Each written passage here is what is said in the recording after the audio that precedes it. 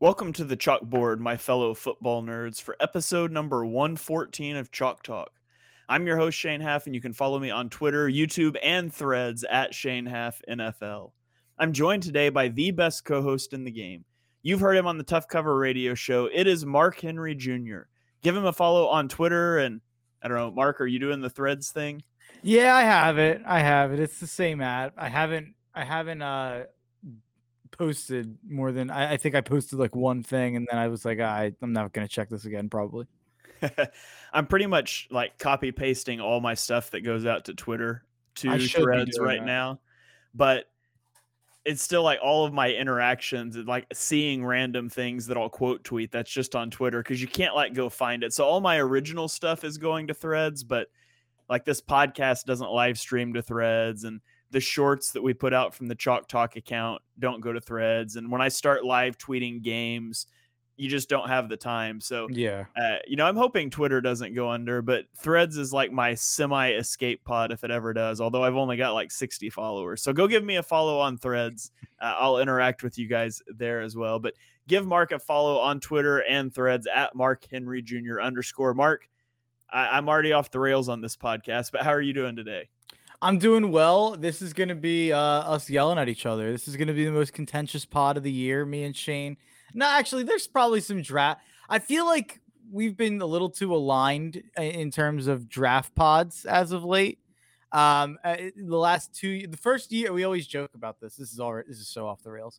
We always joke about this, but the first year we did draft content together, me and Shane were going at each other and we were disagreeing on everything. I think Shane was right on a lot of it, but we were going at each other and yelling at each other. And we were both like, this would make a pretty good podcast. Like we're going back and forth. It was a good back and forth.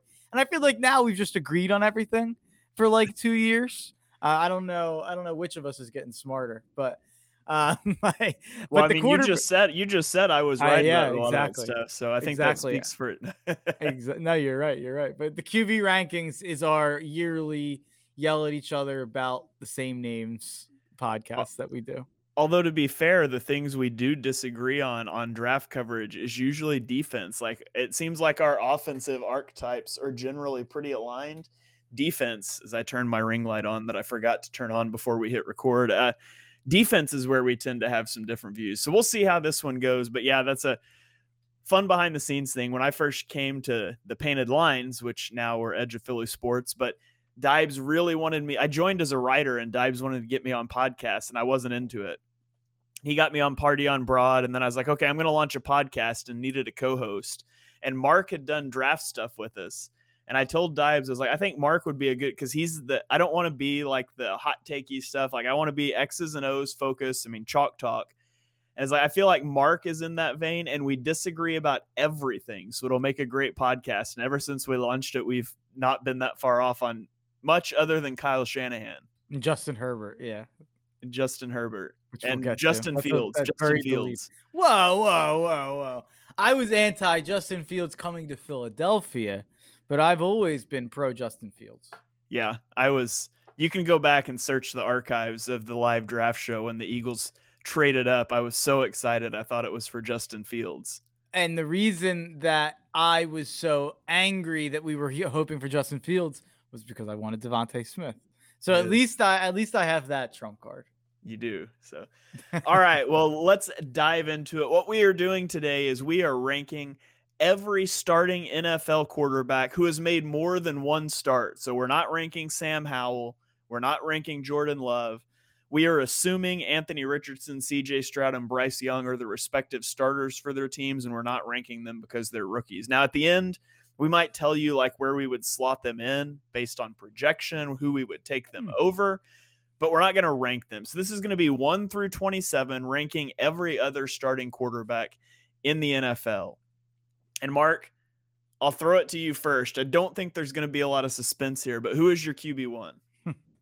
Yeah, my QB1 is Daniel Jones. No, I'm joking. My QB1 is quite easily the number one quarterback in the NFL, the number one football player in the NFL, and in my opinion, the best athlete in sports. And I think you could make an argument that, and maybe this is, as Bill Simmons would say, Kyle turned the TikTok camera on. Maybe this is like a good YouTube short right here.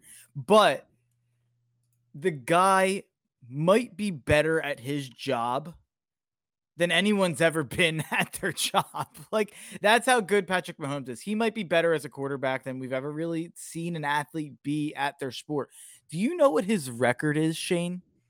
It's absurd. Tell me. 75-19.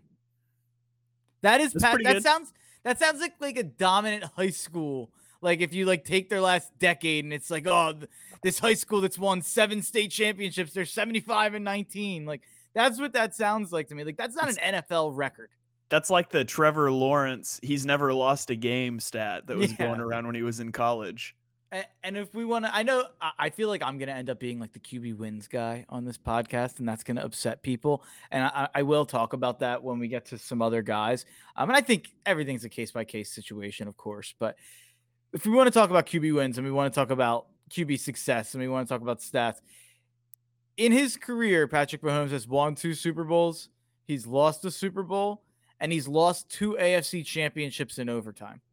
You have a 40% chance to win the Super Bowl with Mahomes on your team, a 60% chance to make the Super Bowl, and a 100% chance to be in the Final Four within overtime of the Super Bowl. Like, that is an unheard of 5-year stretch.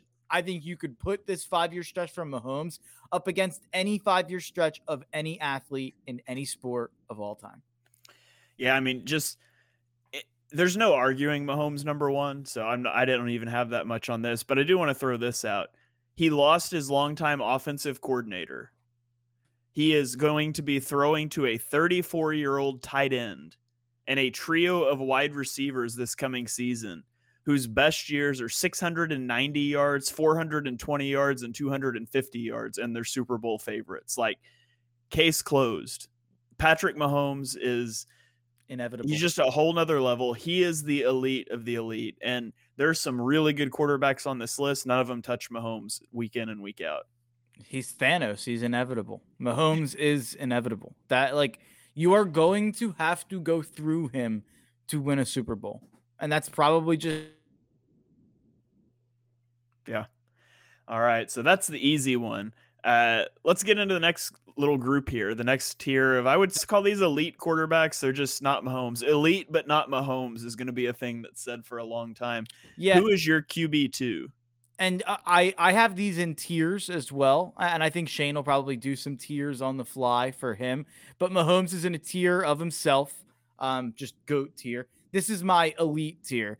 And to me, there's actually 4 names. I think a lot of people would argue right now that there's 3, or maybe they'd argue 4 with a different name as the 5th guy. But my number 2, and I think it's your number 2, and I think it would be most people's number 2 at this point, it's Joe Burrow. I mean, Joe Burrow over the last 2 years, I think has clearly been the second best quarterback in football, with the success to show for it. The guy got to the Super Bowl. The guy got to the AFC Championship last year in a really close game.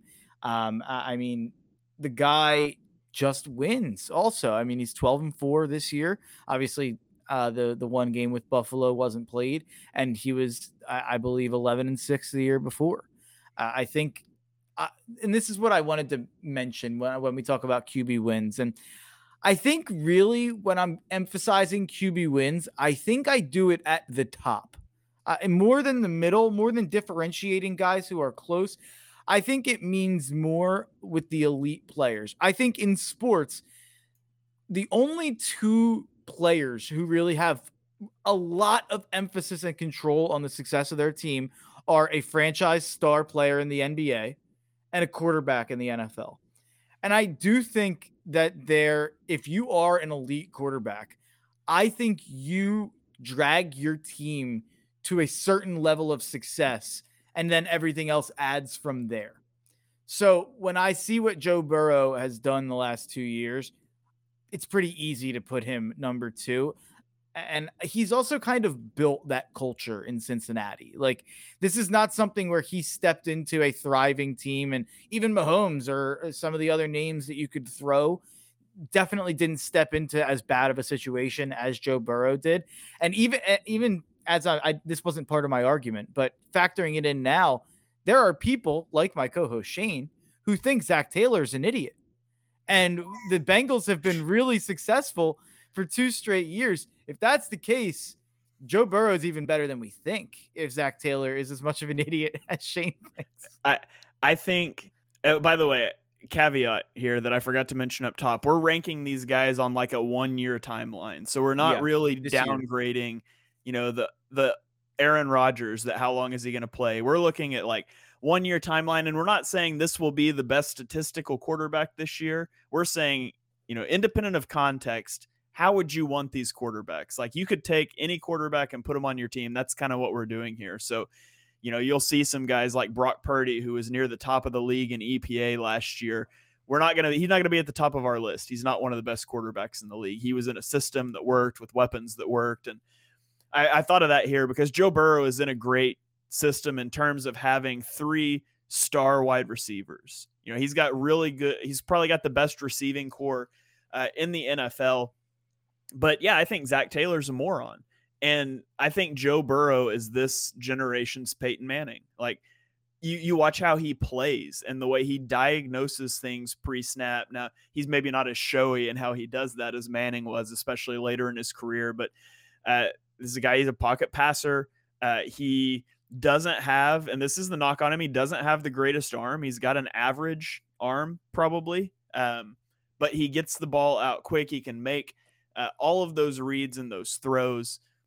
And he's totally changed his play style. He was such a high sack player when he came into the league. He was injured as a rookie, high sack player his second year. And in 5 of the first 8 games this season, he had more than 2 sacks. He was holding on to the ball. In the final 8 games of the season, he had more than 2 sacks 0 times. He changed his play style on the fly in a month. And quarterbacks don't do that. Like, it took Mahomes 2 years to figure out against split field safety. You just have to take the checkdowns and not try to throw the ball deep and scramble around. It took him a long time. Quarterbacks just don't change what they do in a snap, and Joe Burrow does that. And I think he gets credit for he's the guy that figures out their offense and makes it run. He doesn't have an offensive coordinator, a head coach that is helping him with that very much, in my opinion. I think Joe Burrow he's right there. He's number 2. He's a very elite quarterback. Yeah, totally agree.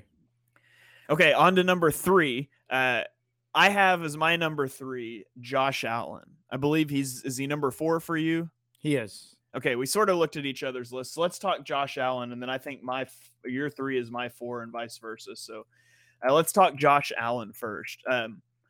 Josh Allen was on fire to start the season. Like, if you think back last year to the Thursday night opening game, the Rams game, before the Rams were terrible, before everybody got hurt, they came out and did what? Split field safeties. We're going to make Josh Allen throw the ball underneath, and he flawlessly executed a West Coast offense. In that week 1 game, he had a 2.47 second time to throw, which is faster than everyone's season average last year except Tom Brady at a 2.45. And he was 26 of 31 for 297 yards and 3 touchdowns with 2 picks, one of which he put in his receiver's chest, and it bounced off his chest and got intercepted. Fast forward a little bit. Pre-injury, he was 2nd in EPA per play and 1st in success rate. That offense was on fire before he got injured.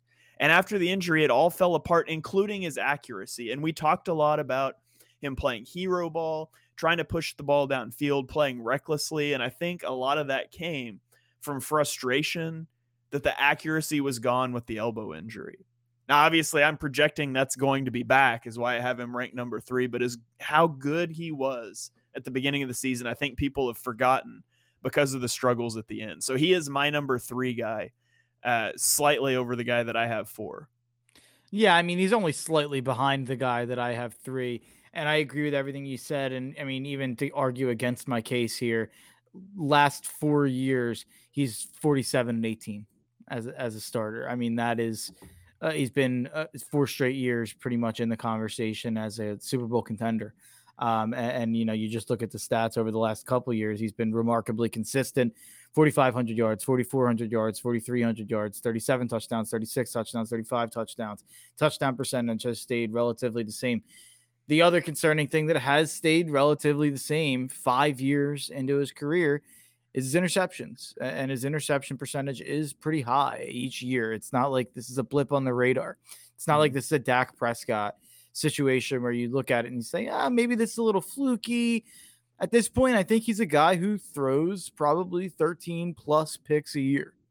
And that can get dicey. And I think my number 3 guy personally takes care of the ball a little bit more than Josh does. But also, you have less of a track record to go on with my number 3 guy. And I guess we can just segue right into it with Jalen Hurts. Jalen Hurts is my number 3, and you can call me biased for that. That's fine. Part of the thing here is there's less of a track record for Jalen, and you'd normally say, oh, well, that helps Josh Allen. But we've had more time to pick apart Josh Allen's warts, and we've had more time to kind of see Josh Allen not correct the things that have so clearly been a problem for his entire career. Whereas with Jalen, we have a really short memory because we saw his first year where I almost think that in retrospect, we've underrated how good he was in that first year. He drug a pretty average Eagles roster to the playoffs that year and went on a pretty hot streak at the end of the year to get into the playoffs. So but having said that, he obviously improved dramatically. I mean, we saw him take all of the warts and turn them into positives in a lot of ways. And we saw improvement year to year in a way that I don't know if I can ever say that I've definitively seen anything like it. And I guess I'm willing to say that I don't think it was a fluke because I buy more into how good he was in year 1, even saying how much better he was in year 2. So even if he isn't quite as good as he was last year, I think he's going to be a reliable top 5 quarterback, top 7 quarterback for the next 5 to 7 years. Yeah, I tweeted and threaded, knit. I don't know what do you call when you put threads? I don't know, whatever you call it over there about this earlier this week, or maybe it was late last week. But I was looking at pocket passing, so throwing the ball from the pocket, excluding RPOs, screen passes, and play action, all things that help quarterbacks out a lot, just to see where guys stand. And I posted out the top 27 quarterbacks in a chart. Jalen Hurts was second in EPA at 0.35. He was first in yards per attempt, and he was first in interception rate, purely as a pocket passer. And when you layer on his mobility and all the other things that he can do and the way that he takes care of the ball, and I mean, all the intangible things as well. Like, yeah, it was a fantastic year last year. Will he be as good this year as he was last year? I don't know. What I do know is that I'm done betting against Jalen Hurts. I'm done with that. I think he's easily a top 5 quarterback in the NFL at this moment in time. Yeah, I've got him third, and I think the intangibles that you mentioned, people don't want to hear about it, I'm sure, but I think that they're so incredibly relevant when it comes to Jalen Hurts. Every guy that plays with that guy wants to run through a wall for him, and that's clear. And the fact that the team went 14-1 with him, and then they went obviously 2-1 in the postseason. He lost 2 games out of 18. Like that's a pretty remarkable number.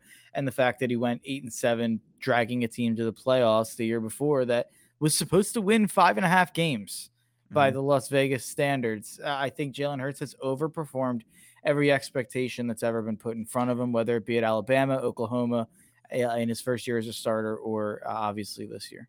There was a stat, and I cannot remember exactly what it was or where I found it, so I can't credit it, but it was something to the effect of looking at teams that have gone like the most wins over expectation from Vegas win totals in a 2-year stretch, and no one has ever been as over expectation as the Eagles have been the last 2 years combined.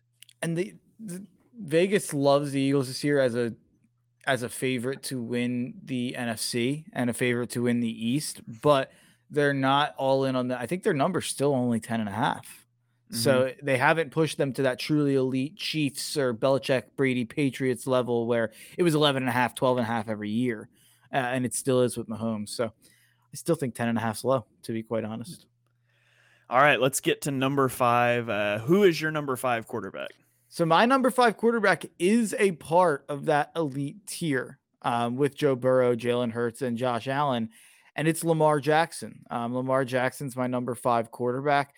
And I understand that there are people, and I think Burrow, Hurts, and Allen are definitely clearly ahead of him, but I think there's a much bigger gap between number 5 and number 6 on my list than there is between Burrow and Lamar on my list. I think so quickly have we forgotten how incredible Lamar Jackson is, in my opinion. And I think these last 2 years, ending the way that they have, with the injuries that they have obviously hurt his reputation. The way I look at it, I think it should help his reputation. Look how bad the Ravens have been without him. He is so clearly one of the 5 most valuable players in the league, in my opinion, because he's the offense. I mean, this is a guy who the franchise hasn't shown any level of belief in him until this contract that they just gave him. They haven't provided him with any level of wide receivers until this year for Lamar Jackson. And they had Greg Roman. I'm not as low on Greg Roman as a lot of people are. I know you're very low on Greg Roman. So a lot of people would say he was completely hamstrung with a stuck in his ways offensive coordinator who was trying to fit Lamar Jackson into what he thought Lamar Jackson was instead of what Lamar Jackson, I think we know, can be. And even still, having said all of that, he's 45-15 in his career. This is a guy who just wins. And when he's on the field, you're a top 5 team. That's been pretty evident throughout the last 5 years of his career. And I think Lamar Jackson is very clearly ahead of this next tier for me. And I think this might be the biggest argument of the podcast for me and Shane. I can't believe Shane Haff is going to be low on Lamar Jackson. I all these years, I thought I knew Shane Haff, and now he's disrespected Lamar Demetrius Jackson Jr. Yeah, so Lamar is 8th on my list. Ooh. And a lot of that comes down to health. Yeah. On a 1-year timeline, he's ended the last 2 years on the bench injured. And I'm not a big guy that is going to say, I'm not quick to use an injury prone label. I don't think scrambling quarterbacks are more likely to get injured. In fact, I've argued vehemently against that on Twitter. But at the end of the day, I think there's some really good quarterbacks, and he's had health issues. That said, the Ravens were 3rd in DVOA offensively last year when Lamar was playing. Lamar was 12th in EPA and 9th in success rate while throwing to Demarcus Robinson and Devin Duvernay. Rashad Bateman was hurt. This year, he gets a better offensive coordinator. Mark mentioned that. He gets Odell Beckham Jr., which we'll see. Rashad Bateman. They drafted Zay Flowers. Like, I fully expect, if Lamar stays healthy, I fully expect to have him higher than 8th when we do this next year. But for me, the sole reason he's a little lower has nothing to do with who he is as a player. I think he's a very good player. It's got to do with picking nits at the top, and the nit I can pick with Lamar is his health. Yeah, I understand that, and I don't really have an argument against the health thing. I'm concerned about the health, but I think I'm overvaluing the success and kind of putting aside the health because I just don't think this next tier. For me, I have a clear 6, 7, and 8. And I just don't think any of those guys have accomplished enough to be put in the Lamar category of Lamar's just been a Super Bowl contender every year that he's been in the league. And I just don't think you can say the same about these other guys yet. And I think there's the next 2 guys on my list are probably going to be higher than Lamar going forward, especially the one. And I'm going to make a strong statement when we get to my number 6. But it's interesting, the Lamar discussion, and it'll be interesting to see what happens. It's a put up or shut up year for Lamar, even though I guess not really since he got the contract, but it's a put up or shut up year for his reputation. And in terms of, maybe, but if you get Odell Beckham Jr. comes in and isn't off his injury good, Rashad Bateman's coming off an injury, like I'm excited about the receiving core, but it's very possible that we're going to be sitting here in November and just being like, man, Lamar just doesn't have any weapons once again, which would be a shame. You're totally right. I'm willing to be positive because they've tried. Mm-hmm. At least they've tried something, whereas in the past we've just been like, they didn't do anything. This is unbelievable. Oh, yeah. So at least they did 2 moves, and I like the ideas of the moves. There's a chance it doesn't work out. I'm probably, if we were ranking receiver tree or weapons, however you want to phrase it, I'm probably lower on Baltimore than consensus still, because I'm still skeptical. I was never as high on Zay Flowers as a lot of people are. I've never been as high on Rashad Bateman as a lot of people are. I'm actually probably a little higher on the idea of Odell than a lot of people are, but I it won't be surprising if the receivers aren't good, but we've seen him make it work with such bad receivers that to me, I'm having a hard time it being worse. It feels like one of those three guys has to stay healthy and pop a little. Like it feels like it. I mean, and my other argument would be he made Hollywood Brown like another level of player in people's mind. He made Hollywood Brown a guy who got traded for a first round pick. This is a guy who I thought was going to be like a 50 catch, 800 yard a year type guy. What did he have his last year in Baltimore, Hollywood Brown? I'm pretty sure it's like 100 and like well over 1,000 yards. Like he had a crazy year before he got traded to Arizona.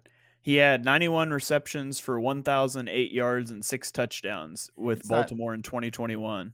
It's not as good as I remembered it, but it's still, yeah. I mean, that's still like better than Hollywood Brown is, in my opinion. Yeah, I remember being terrified that the Eagles were linked to Hollywood Brown because I'm a big Oklahoma fan. He played at OU. I remember being terrified when the Eagles were so linked to him because I was like, I do not want him. I don't think he's worthy of a first-round pick. I was upset when the Ravens went in on him as the guy to help Lamar, but I was even then more upset when after a year that Lamar had him and he had 91 catches and 1,000 yards that they traded him. And I get the trade was good.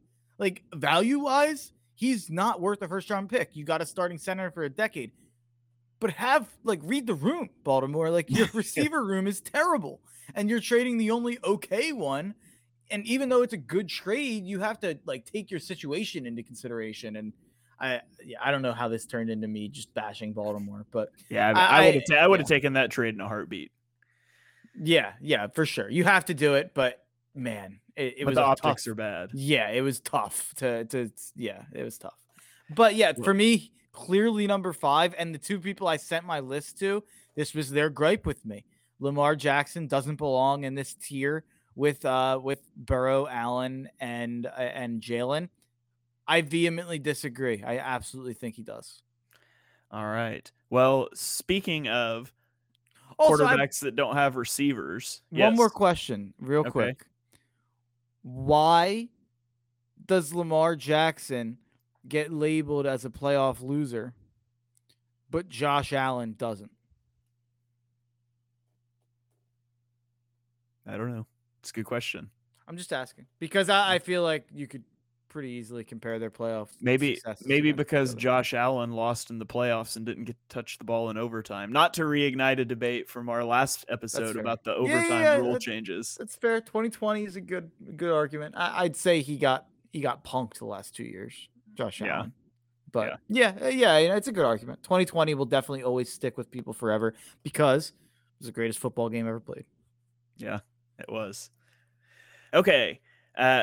My number 5, speaking of quarterbacks who have not had receivers, and you can break out your QB wins thing here, but is Justin Herbert. Yeah, he's really earned Mark, it. I'm going to make you say a positive thing about Justin Herbert. What's his best trait? Like, you think of Justin Herbert, what's the thing that sticks out? He's got a great arm. I'm not. Yeah. He's got everything you'd want when you're building a quarterback in a laboratory. So, my ranking. No. You don't get to be negative yet. Yeah. You said exactly what I thought you would say, though. His arm. Everybody talks about the arm. That's not even in the top 2 things, in my opinion, that's most impressive about him. Like, his maneuverability in the pocket, like his pocket presence is elite. He's not a mobile guy. He's not going to be scrambling, but you go look at like his pressure to sack ratios, and he's done it behind a shaky offensive line. They're tops of the league. He is so good at making those slight movements in the pocket that, to be honest, most people aren't going to just notice watching a game, but you go watch it and that's what you're looking for. He's so good at sliding out of pressure, and he moves through his progression so fast. I will never forget. I think it was 2 years ago, seeing a 2-point conversion play where he made it to his 5th read on a 2-point conversion play. And that's just insane. He had 0.17 EPA per attempt when Mike Williams was in the lineup last season, which would have ranked 6th in the NFL. He's consistently been hamstrung by a lack of weapons, injuries to the weapons he has, speed, lack of speed, and an awful offensive coordinator.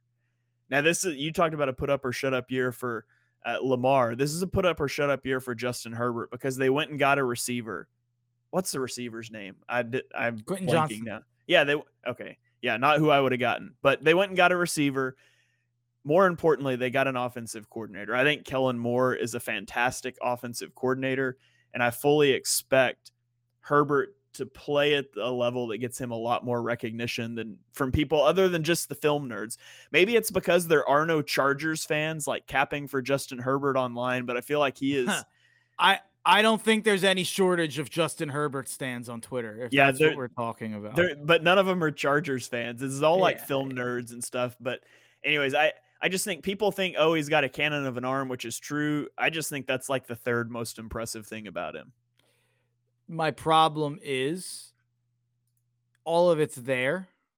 He's got all the tools. At a certain point, if you're going to be a top 5 quarterback, you have to do something. You have to earn something. You have to accomplish something.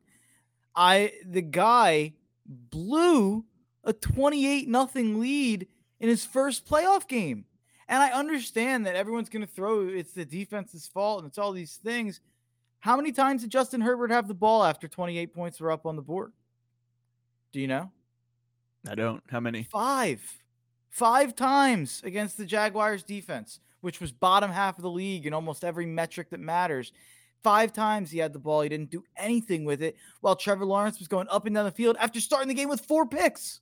Trevor Lawrence threw 4 picks in that game. I walked out saying, you know what? Trevor Lawrence stepped up when it mattered. And I understand that that's not a very analytical way of looking at things. And I understand that that's not maybe correct. If you look at the stat lines, Herbert had a better game for sure.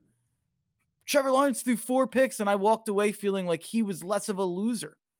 I couldn't believe that Herbert couldn't get anything going in the second half of that game. And not all of it's his fault. Absolutely not. But I've just never seen anybody get handed more and praised more for less, for doing less, is my problem with Herbert. He's going to be a top 3 quarterback, probably. Maybe top 5. Maybe there's a lot of really good quarterbacks. So whatever. He's going to be in that conversation for a decade. He's got everything you'd want. He's got every tool you'd want. My problem is, let me see him earn it a little before I'm putting him above Jalen Hurts, Lamar Jackson, Joe Burrow, Josh Allen in that conversation. And that's my issue. And I'm fine putting him above Trevor Lawrence. I have Lawrence 6 and Herbert 7. I think you could convince me either way. If you're, putting truth serum in my coffee and making me say, which quarterback I'd rather have for the next 10 to 15 years, it's Trevor, and it's not close for me personally. I have bias in there about that just because I still believe that Trevor was the best quarterback prospect I ever evaluated. I think that I don't even look at that rookie year as anything. I look at last year as Trevor's rookie year, in my opinion. I don't think anything about that Urban Meyer situation should be counted. We could talk about Anthony Lynn and we could talk about the Chargers roster and whatever problems there are. Nothing in the history of the NFL might ever be comparable to the situation Trevor walked into with Urban Meyer, hanging out with co-eds and kicking kickers. So it was a mess there for his rookie year. But I think that I would take Trevor's mobility. I would take Trevor's kind of his big game feel. I think he's been in those moments in college and he's stepped up. He won a championship. And I think we saw that in the playoffs and not just in the Chargers game. I loved how Trevor played in the Kansas City game. I feel like people have kind of forgotten that game was close. That Jags-Chiefs game, that was a really close game. And so I guess I'm transitioning from the Herbert conversation here, but I have Trevor Lawrence. We both have Trevor. We both have Trevor Lawrence 6. Yeah. And 5-year timeline, I would rather have Lawrence than Herbert. Oh, wow. I didn't think you'd say that. He was so impressive down the stretch last year as he started to settle into the Doug Peterson offense. And I remember and obviously he was a generational prospect. And I try to find a way to talk about those guys and give the strengths and weaknesses. And one of the things I said as a weakness of his, and you're nitpicking, he's going to be the number 1 pick, but he had a really simple offense in college. And so I had some concerns about that coming into the league. I said, I don't think he's going to come in and like light the league on fire as a rookie. Now, I didn't think it was going to be because Urban Meyer just didn't show up half the time, but I thought there would be a little bit of struggle in that transition. Well, the second half of last season, he's running a West Coast style offense at an elite level. And he had some decision-making breakdowns that I thought stemmed from poor pre-snap reads at times, specifically like that Chargers game. They got him a few times. Overall, he had a tremendous second season, which was really kind of like his rookie season. And Trevor Lawrence, top-notch quarterback, I would easily hitch my wagon to him for the future. I think he will be it. I think he'll be competing for that number 2 spot within a year or two. I agree. And if you said, we're drafting quarterbacks for the next 10 years, it's probably my third pick. It's probably Mahomes, Burrow, and then him. And then you have a conversation after that about Hurts, Allen, or Herbert. I'd probably take Hurts, and it's really tough. That's a really tough one to rank for the future. But yeah, Lawrence would probably be third, and I think Lawrence will be in my top 5 next year. And I think the Jags, if there's anyone outside of the Chiefs and the Eagles that are going to win the Super Bowl, I think it's the Jags. I've said that before. I think that they have a path there with their division. I think Trevor Lawrence is in for a huge breakout season in terms of statistically as well. Bet the Trevor Lawrence MVP props. All right. So we are through our top 6 quarterbacks, and we are 35 minutes into the podcast. So we're going to speed this one up a little bit here, but let's go to I guess technically we've done 7 quarterbacks. And we have 8 and 9 flipped, right? Yeah, I think so. So let me do my number 7. I have at number 7, Aaron Rodgers. Oh, okay. Now, never. Oh, I did make a few changes after I'd sent you my list as I kind of compiled some things, shuffled a little bit. So Aaron Rodgers, I have as 7. Now he had a down year last year. He was also dealing with losing Devontae Adams, a broken thumb, general unrest with the Packers organization. I expect him to be back closer to his MVP form this year. Now, if you're talking 3 years, 5 years, I don't want Rodgers because he's flirted with retirement, but on a 1-year thing, I think, he had back-to-back MVPs before last season when he lost Adams, broken thumb. I expect him just to get back to that level. So I have Rodgers as 7. I believe he is number 9 on your list. Is that right?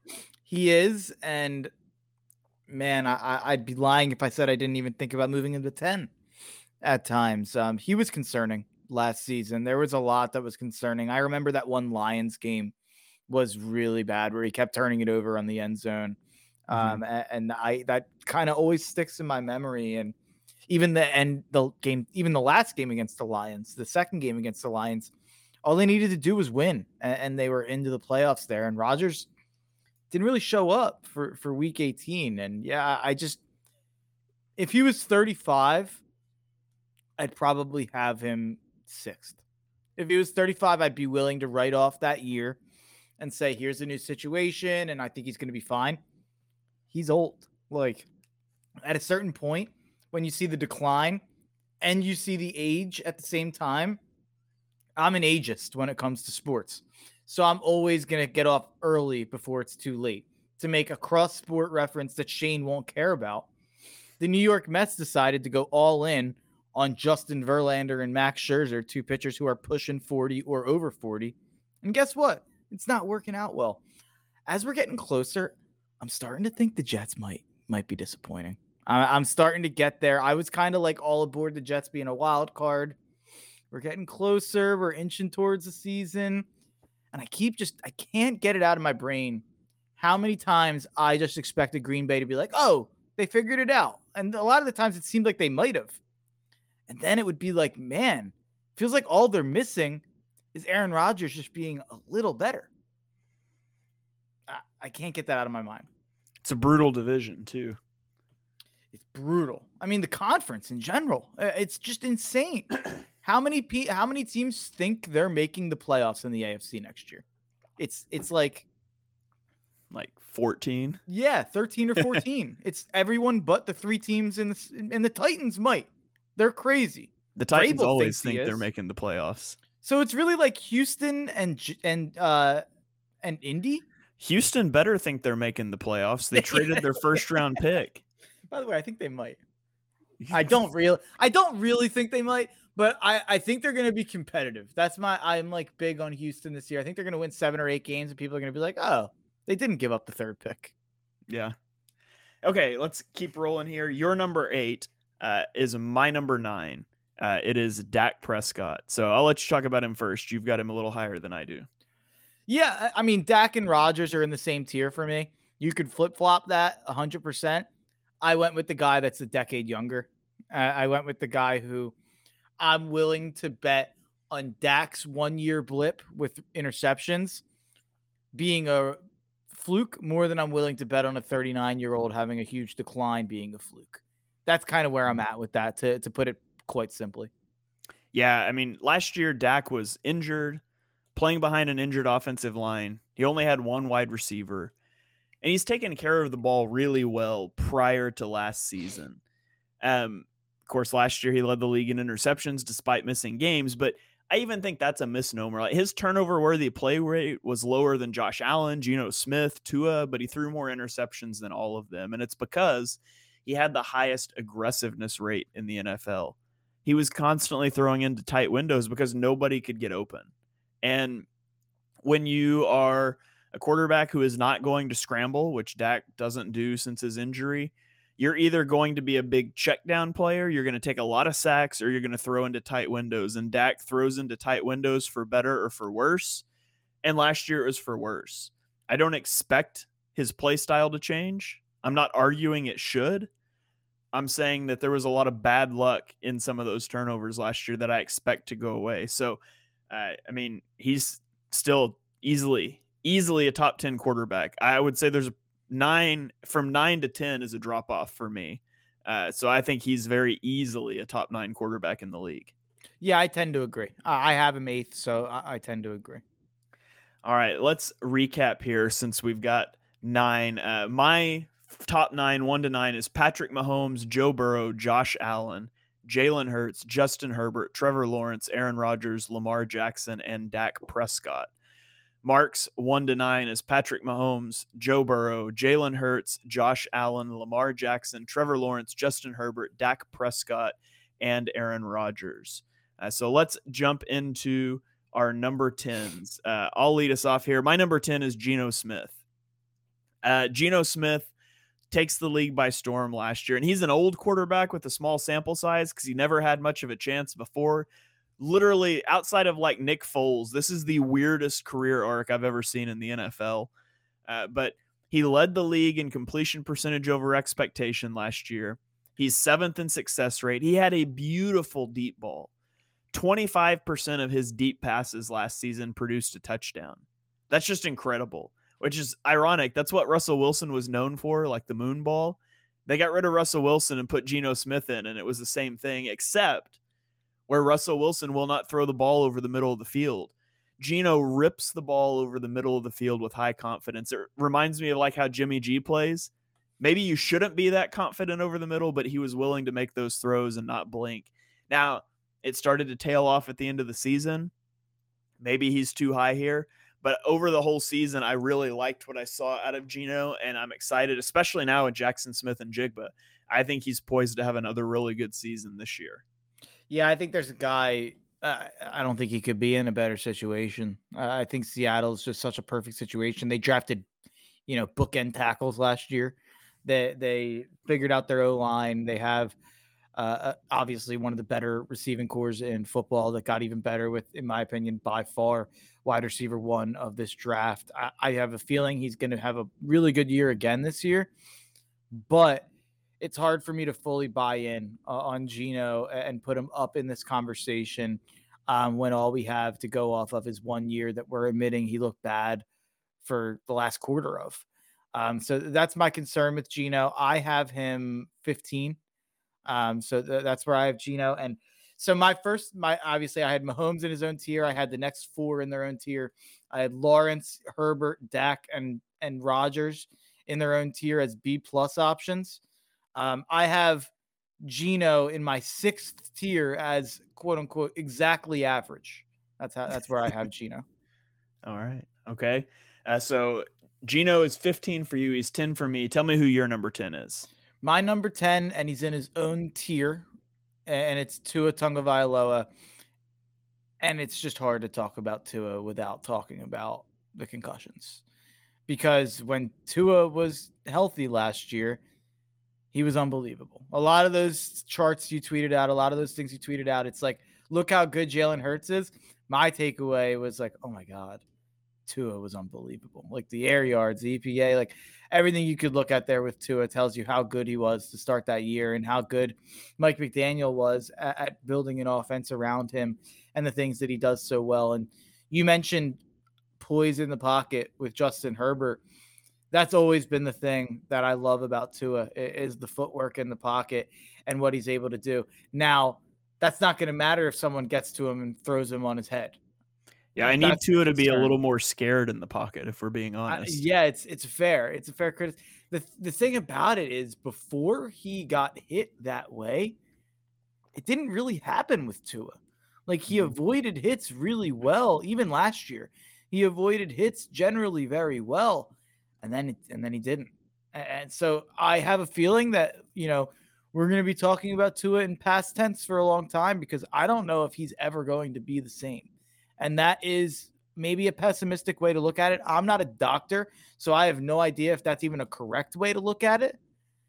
But it's hard not to think that way about Tua right now. But having said all that, I think how he played last year was unequivocally top 10. I think it was probably top 5. So I'm putting him 10 here because I think he was far better than anybody else on this list last season. And it's hard for me to not give him credit. Through the first 11 weeks before the injury started, he was first in EPA and first in QBR. Now, the injuries happened. There was an element of the offense getting figured out as well, I think. But at his best, he is a hyper-accurate distributor of the football, which works fantastic when you have Jalen Waddle and Tyreek Hill on your football team. And Mike McDaniel calling plays. Yeah, for his accuracy alone, like he's the most accurate passer in the NFL? Yeah. I mean, he's got to be. And so I think, hopefully he's healthy. Hopefully he plays a whole season and we can fully see this year. But I've got him at number 11. So who is your number 11? So then that's my own tier. Tua's in his own tier because he could probably be higher or lower based on what he is. And then I have another tier here, and I have no idea where to put these guys. And you have one of them much lower. I think I'm going to combine them into a conversation. Okay. I have Kyler Murray 11, and I have Deshaun Watson 12. And people are going to hear that Deshaun Watson ranking and, be disgusted because I'm disgusted with it myself. But realistically, neither of these players were as good as, for instance, Jared Goff, Kirk Cousins, and Geno Smith last season. But if you're telling me that everyone's healthy and you're telling me that these guys, I have a team that's, a 10-win team that's ready to win if they just have a quarterback, would I rather take, it's kind of the devil you know versus the devil you don't, I guess. But I know what Geno Smith, Jared Goff, and Kirk Cousins probably are. And it's probably exactly average with a pretty low floor. When it comes to Kyler Murray and when it comes to Deshaun Watson, I think both of those guys are incredibly talented. And we've seen incredible peaks in terms of 2018 and 2019 from Deshaun Watson, in terms of 2020 and 2021 from Kyler Murray. We've seen these guys play like top 5 quarterbacks. And I think ultimately the most valuable asset in the NFL is a top 5 quarterback. That's why you see teams chasing guys who show any semblance of an ability to be that. Carson Wentz got 2 chances after one of the worst seasons as a quarterback in NFL history in 2020. He was abysmal in 2020. Despite that, he got 2 different organizations to give him a chance in Indianapolis and Washington after that. Why is that? Because once upon a time, he looked like a top 3 quarterback. And I think you could say the same thing for Kyler Murray and Deshaun Watson. So it's tough because I think that Deshaun Watson was bad last year. And I'm of the opinion that I'm probably betting on him to maybe never return to form. and to maybe be bad going forward. I'm low on the Browns this year. But it's hard for me to sit here and say, if I'm looking at things, if I was a GM looking at things from a purely football perspective, and I got told I could have Deshaun Watson or Jared Goff, I'd probably take the home run swing. Taking morals out of it, obviously. Sure.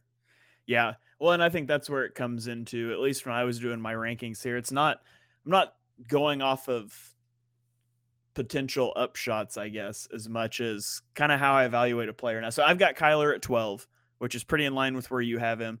Obviously, the injury, we'll see how he comes off of that. There's always some limitations to his stature and his play style, and he's in a bad organization, and he's always had bad coaching, and he's going to continue to have bad coaching until Jonathan Gannon gets fired. But how can you not believe in the athletic profile and his ability to throw the ball deep and things like that? So he's 12. I have Deshaun Watson all the way down at 21.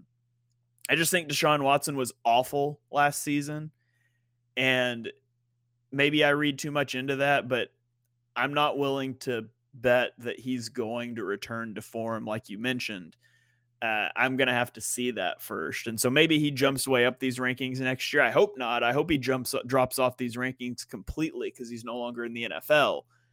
But setting aside how I feel about the player, he was just abysmal last year. And so I have him lower. Yeah, it's totally understandable. It's not something I would argue confidently about. It's not something I'm happy about. It's just hard. He's the hardest guy on this list to rank, in my opinion, because I mean, he's the only guy who got given $250 million guaranteed, and he got that after an abysmal, horrific showing of a human being. Like, he's just he's a piece of trash, and he still got the biggest contract in the sport. He was bad this year. There's no way around that. But I think if he was a free agent and he was available, I think there's like 15 teams that would probably be trying to get him, and that's disgusting, but it's probably true. Yeah. Okay, let's go to our number 13s. My number 13 is Matthew Stafford. I know he's a little lower on your list. He won the Super Bowl 2 years ago. Feels always had ago. Yeah, it is a long time ago. He's always had a top arm. Even in the Super Bowl year, though, he was interception prone in stretches. He put the ball in harm's way a lot with poor decision making, thinking that his arm can bail him out, which sometimes it can, sometimes it can't. Now, assuming he's healthy for this season, which there's no way for us to know that, so I'm making the assumption that he is, I would put him about 13th in the list in terms of who I would take. I know that Rams team was incredible the year that they won the Super Bowl, but Stafford was a part of it. And so his tools, I'll take his tools, and I've got him plugged in at 13. I believe he's number 17 on your list. Yeah, he's 17. I think that, he was having shoulder issues, and that's usually the last thing you want to hear for an aging quarterback. And now he's having back issues. Mm-hmm. Like, this just feels like we're headed towards a pretty dark ending for Matthew Stafford. Honestly, you could talk me into having him lower on my list. I have him 17. I have him in the either will move up or down tier. But yeah, I have him below some guys that I think I would take. And, I guess you could make that argument I just made about Deshaun Watson, where you take the upside of Matthew Stafford and you hope that he is what he was 2 years ago when he won the Super Bowl. That's a fair argument. Mm-hmm. My argument back would just be the physical concerns scare me. Like, I think that, and it's beyond like, oh, he might get hurt. I think he just might not be the same guy anymore with his shoulder and his back. So, I mean, there was buzz about him retiring. So I just don't know what to expect from Stafford. It becomes, would I be willing to bet on the upside in terms of Watson or Stafford? And it would be Watson for sure, taking personal out of it. Yeah. Okay, who is your number 13? My number 13, and I'm just going to group these three together. We already talked about Geno Smith at 15, so I'm going to group these two together, I should say. Jared Goff, Kirk Cousins, Geno Smith are my exactly average tier. They are not going to, have a great impact on what your team does, in my opinion. I think your team, if you're a 9-win roster and you throw one of those guys in, you're going to be a 9-win roster. That's kind of how I feel about each one of those guys. Maybe that's unfair to Goff. I think Goff, I would take Goff over Cousins and Geno personally, but those three are peas in a pod, in my opinion. Okay, yeah, I have Kirk is number 14 on my list. The epitome of average.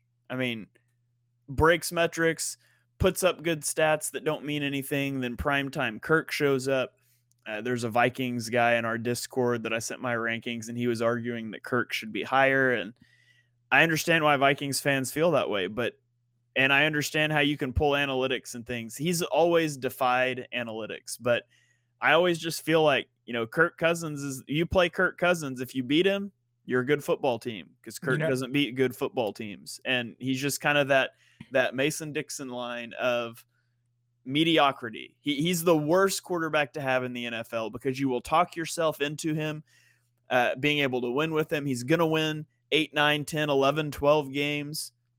You're never winning a Super Bowl with Kirk Cousins as your quarterback. Yeah, I tend to agree. I truly do think he is the epitome of average. Even though he's 14, I guess you'd say average is 16. We didn't rate the rookies, so we have 27. So I think around the NFL, shout out to them, good NFL pod, but they like to talk about the Dalton scale. They always talk about the Dalton scale is the exactly average, the median quarterback, and they were arguing over who that should be this year. Some wanted it to be the Tannehill. Some wanted it to be Cousins. I think it's very clearly Cousins, right? Like always has. That's the astronaut meme. Always has been. Exactly. Like if you're better than Cousins, you're a franchise quarterback, probably. Like you probably feel like you can win a Super Bowl with a guy if he's better than Cousins. If you're worse than Cousins, grab a paddle, brother. Yeah. And then Goff, I have Goff at 18 on my list, so I've got him a little lower. Goff is... You're not a Goff guy. I'm not a Goff guy. I've never been a Goff guy. I was terrified the Eagles were going to draft Goff when they traded up to 2, not yet knowing who the Rams would take. I think he's fine. I mean, he was fine in LA, and they started to figure things out. He was good last year in Detroit. The problem is we've seen that before in LA. And once it gets figured out, he's not that elevator. He's not the guy that can raise his team. I think he's fine. I think the Lions should have made an aggressive move for a quarterback this offseason. Anthony Richardson should be a Detroit Lion instead of Jack Campbell and Jahmyr Gibbs. And even if you don't play him this year, your team would be better for it. But so Goff's fine. I think he'll probably be fine again this year. But he's, like you said, if you're a 9-win team, you add Goff, you're probably a 9-win team. Can you win the Super Bowl with Geno Smith? I don't know. Okay. I was just curious. Maybe if everything played out right, but it's a long shot. I guess it's one of those, like, we know you can't with Kirk Cousins. Yeah. Geno, it's still a new thing. Like you could say, like, look, it was good for the 1 year. Like we don't have years of experience of knowing that exactly what he is, I guess. After seeing Nick Foles come off of a bench and beat Tom Brady and then promptly get benched everywhere he went after, I'll never say you could never win a Super Bowl with anyone except Kirk Cousins. Yeah. But yeah, I mean, if you don't have a top 8 quarterback, it's a long shot to win a Super Bowl when you're going to be playing against Patrick Mahomes or Joe Burrow or Josh Allen. Like it's just a long shot. They wrote him off, but he didn't write back though. So let's move on to 16. Let's write him off. Yeah. Well, 15. My 15 is Justin Fields, which I think is also your 16. So he's 16 for me. Yeah. Yeah. So Justin Fields, I was a big Justin Fields guy. I still am. Nobody is more dynamic as a runner, including running backs. Like you go look at wins above replacement, Justin Fields almost doubles the next closest person. I thought a running back would be up there. Nope. Justin Fields, top of the list. I'm curious, just out of curiosity, were there other quarterbacks ranking highly up there? I can look at that while you talk about him here in a second. I'll try to pull it up, but yeah, he obviously needs development as a passer. There's the caveat. He's had a horrendous offensive line and weapons his entire career in Chicago. This year they've gotten some offensive line help. They've gotten some receiver help. It's time for him to take a step. I'm not saying he has to be a top 10 quarterback this year. He's got to improve as a passer. And that's what Bears fans need to see. That's what I need to see for Fields to take that step forward. I mean, Justin Fields over a 2-year stretch at Ohio State had a 68.4 completion percentage. This is a guy who had over 9 yards per attempt. This is a guy who had 63 touchdowns and 9 interceptions with a near perfect passer rating. I don't think this is a guy who's a complete teardown job as a passer. I really don't. And I made jokes about last year about the offense early on in the year, and I immediately admitted halfway through the year that I was blaming the wrong person when I was giving any negativity towards Justin Fields when it came to that. I think Justin Fields will 100,000% be in my top 11 next year. I'd be shocked if he wasn't. So I expect Fields to be higher. If this was just like who would I take for the next 5 years, Fields is in my top 10. I love Fields. I am turning myself into a Fields stan this offseason from a football standpoint. Fantasy is a whole other conversation, but I think this is going to be a put it all together year for Justin Fields. And I just think I don't love what they did this offseason. We've talked about that. I'm not as crazy about DJ Moore as a lot of other people are. But I think people are really, really underestimating how good of a thrower Justin Fields was in college. I mean, he was not this type of runner at all. Like, he had 484 rush yards and 383 rush yards. And I know that they count sacks as negative yards, so that negatively affects that. It's probably up more like 500 to 600. But I mean, this is a guy who can do it all. I truly believe that. Yeah. So wins above replacement for rushing. Justin Fields was 1. Josh Allen is there 5th. Jalen Hurts is 11th. Lamar Jackson 12th. So I'm actually surprised those guys aren't a little higher. Yeah. So top 5 was Justin Fields, Josh Jacobs, Nick Chubb, Tyler Algier, and Josh Allen, which it's hilarious that the Falcons spent a first-round pick on Bijan Robinson when Tyler Algier was 4th in wins above replacement. And you know what else is funny? They have another running back in the top 15. Caleb Huntley was 15th. But Cordell was probably pretty good when he got carries too. Yeah. Daniel Jones was 17th. Joe Burrow 19th. Patrick Mahomes 23rd. And on it goes. But anyways, not to relitigate the Falcons draft decision. So let's move on to, I guess it'll be mine, number 16. I put Derek Carr, West Coast Kirk Cousins, if you will. That was what I called him last year. Now it's not West Coast. Now we're what? Bayou Kirk Cousins. It's disrespectful to Kirk Cousins. How about that? How about me? Ooh, you're a big Derek Carr guy. I was. Or you were, yeah. He stunk last year. And that roster, it was not as bad as it is now. He had pass catchers like Devontae, Renfro, Waller, even other options. Like, I just did not think he was at all good last year. Like, when Carr is good, he's kind of doing a little bit of everything, and he's not just doing the thing where he checks down and he's captain check down. And that used to be my criticism against him. And even when I was defending him, it was defending him against people who were calling him captain check down and not taking chances. Last year, it felt like he was captain check down at the worst times.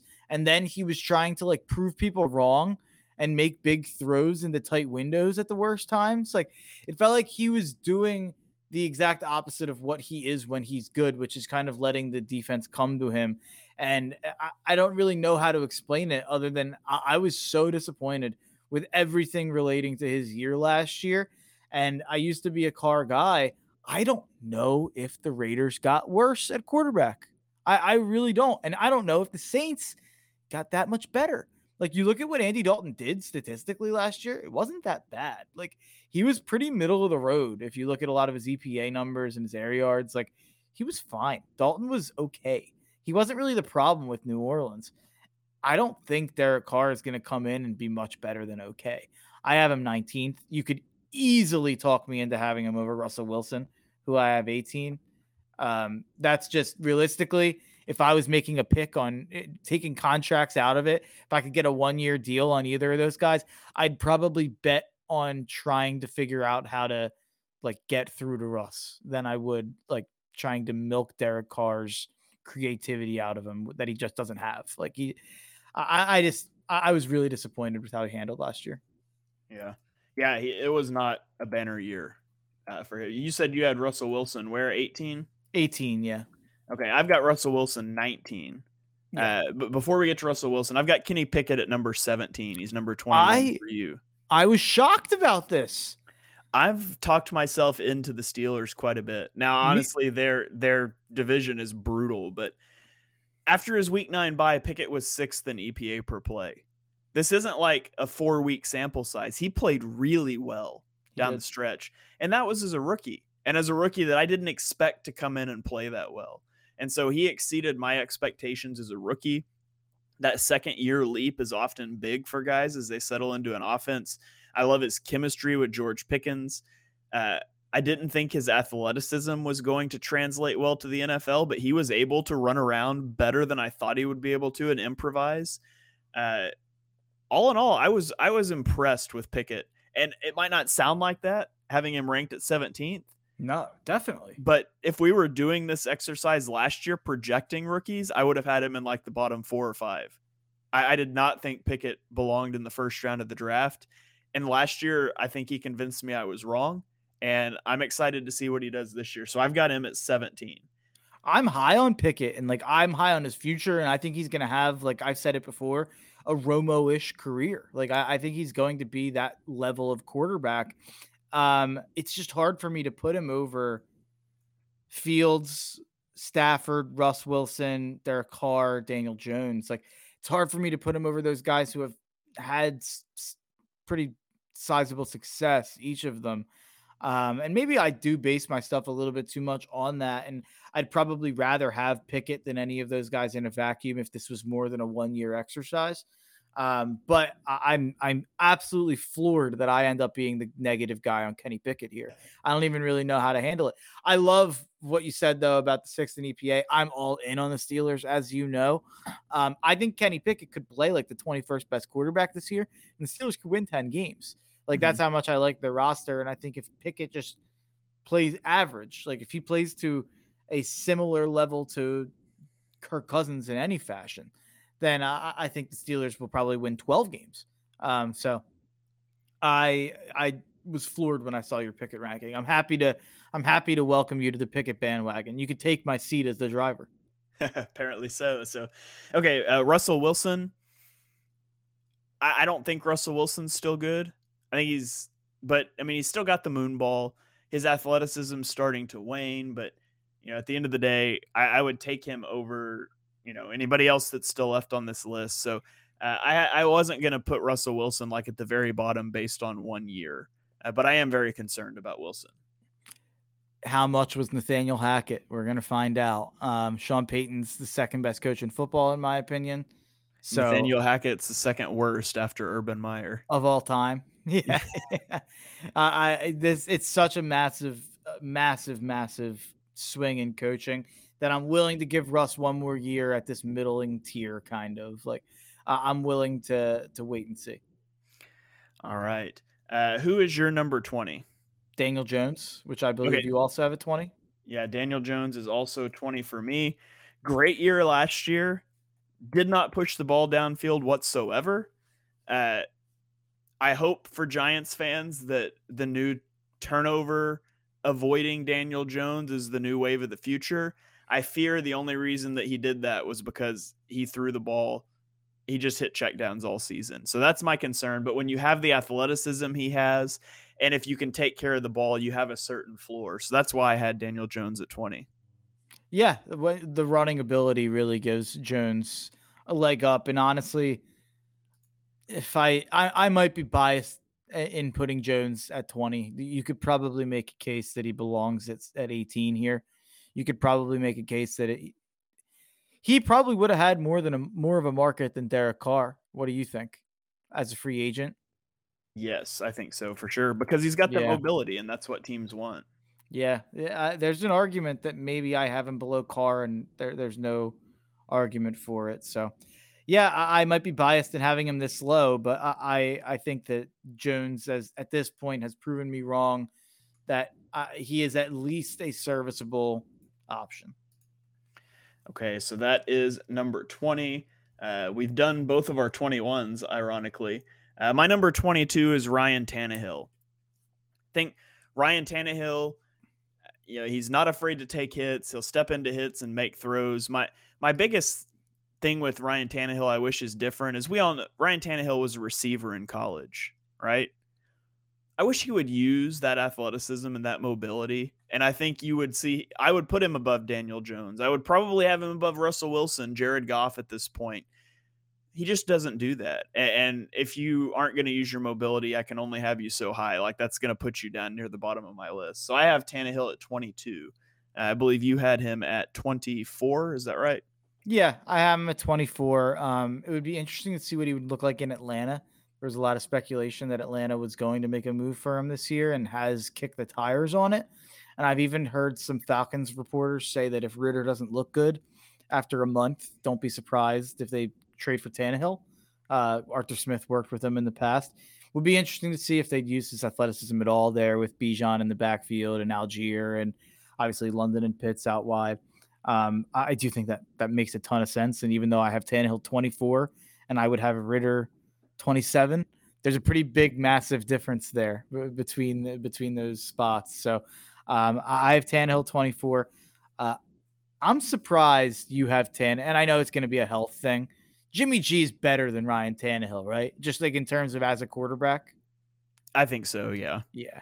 That's I knew that it was probably just a health thing, and it's fair. He's played one healthy season in his career, so I understand the concerns with Jimmy G. I've become a Jimmy G defender and a Jimmy G guy because I do think a lot of the times when we talk about him, especially in the offseason, I think we forget how good he is when he plays because he is generally very good. I do need to see him play for someone that's not Kyle Shanahan, It's fair. which is the Very other fair. thing that I had him down. We've seen Tannehill and other, not that he's in a QB friendly system. I guess they have a running game, but yeah, Jimmy G's at 24 for me, 22 for you. Removing context, I just have trouble trusting a Shanahan quarterback to actually be good. And then you add in Jimmy G's health. Obviously, he's fearless throwing over the middle, which is nice for a quarterback. Maybe it'd be better if he dialed it back just a smidge at times, but and Brock Purdy, who is my 23, he's your 25. Same sort of thing. Small sample size. He's a Shanahan quarterback with no outstanding traits. And so, like I said, he was near the top of the league in EPA last year. I remain wholly unconvinced he's actually a good quarterback. I'm going to have to see that. Honestly, I thought about ranking him lower because I think that there's a chance that if Baker was that guy last year in San Francisco, he might have even been better. Like maybe Debo's right. Maybe they would have beat us. No, I'm joking. But yeah, I think that he might have even been better than Purdy in that situation. And I think that's an argument against Jimmy G for sure. That how good Purdy looked. So it's interesting the Purdy Jimmy G conversation. All right, so here's our list. Just to jump the gun a little bit, but I'll put it up here because it's getting a little convoluted. You have Mac Jones at 23. I have him at 25, and then we have the same 26 and 27. Baker Mayfield 26, Desmond Ritter at 27. So talk to me about Mac Jones. There's part of me that take a drink. I ask a question. Yeah, there's part of me that wanted to have him at 22. Actually, he was really good in 2021. Like he was legitimately a top 15 quarterback that year. Problem is, he was probably a bottom 5 quarterback last year in the time that he played, and how much of that is the fault of a defensive coordinator and Joe Judge, and how much of that is that he was overperforming as a rookie. It'll be interesting to see what happens with a legitimate offensive coordinator, albeit not one I'm not necessarily what I would call a bastion of creativity in Bill O'Brien.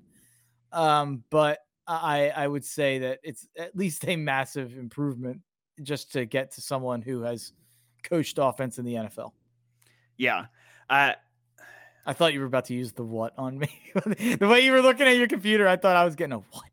Oh, no, Yeah, last year was a mess.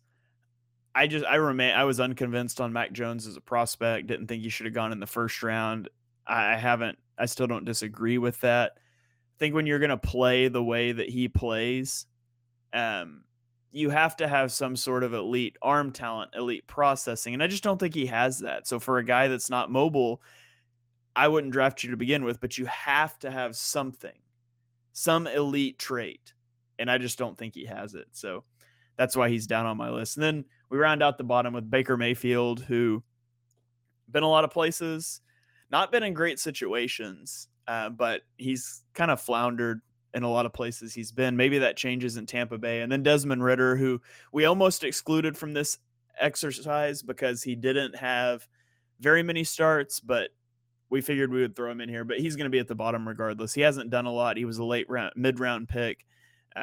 Maybe he can excel this year in that Falcons run-heavy offense. It better be run-heavy with Bijan Robinson and Tyler Algier. And to be honest, with Desmond Ritter as your quarterback, you better be run-heavy. But and so that kind of rounds out the rankings. Did you have anything you want to say specifically on Mayfield or Ritter? Baker looked pretty good with Sean McVay at the end of the year. That's all I'm saying. I would not count on that to continue with Byron Leftwich and Tampa Bay. But yeah, I wait. Did Leftwich get fired? I can't remember. No. He's still No. there. He's still there. He's still there. Yeah, that's what a fumble that guy had. He was going to be a head coach 2 years ago.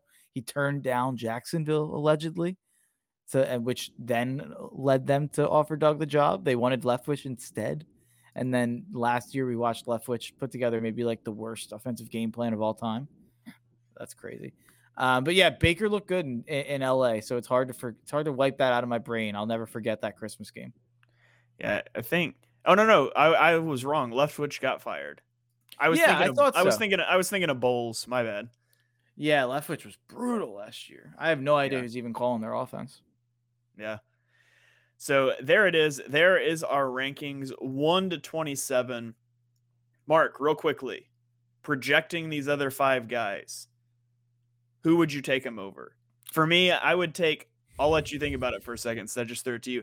I would take all 3 rookies over Matthew Stafford. So I'd take all of them in like that 13-ish range. Wow. Just for this year? Oh yeah, I guess that's true. If I'm just talking this year, I'd probably bring it down. But like if I had yeah. Okay, if I'm just talking year 1, how good they would be, I would say I'd take Bryce Young above Justin Fields at 15. Wow. I would take CJ Stroud above Carr at 16. Richardson, I would probably take above Goff. And then Howell and Love, I have nothing to base this off of, but I would take them over Tannehill. Howell, I'd put last. I think he stinks. Love, I would rank above Ritter, and that's it. Richardson, just because I do think it's a project, I'd probably rank him right below Tannehill.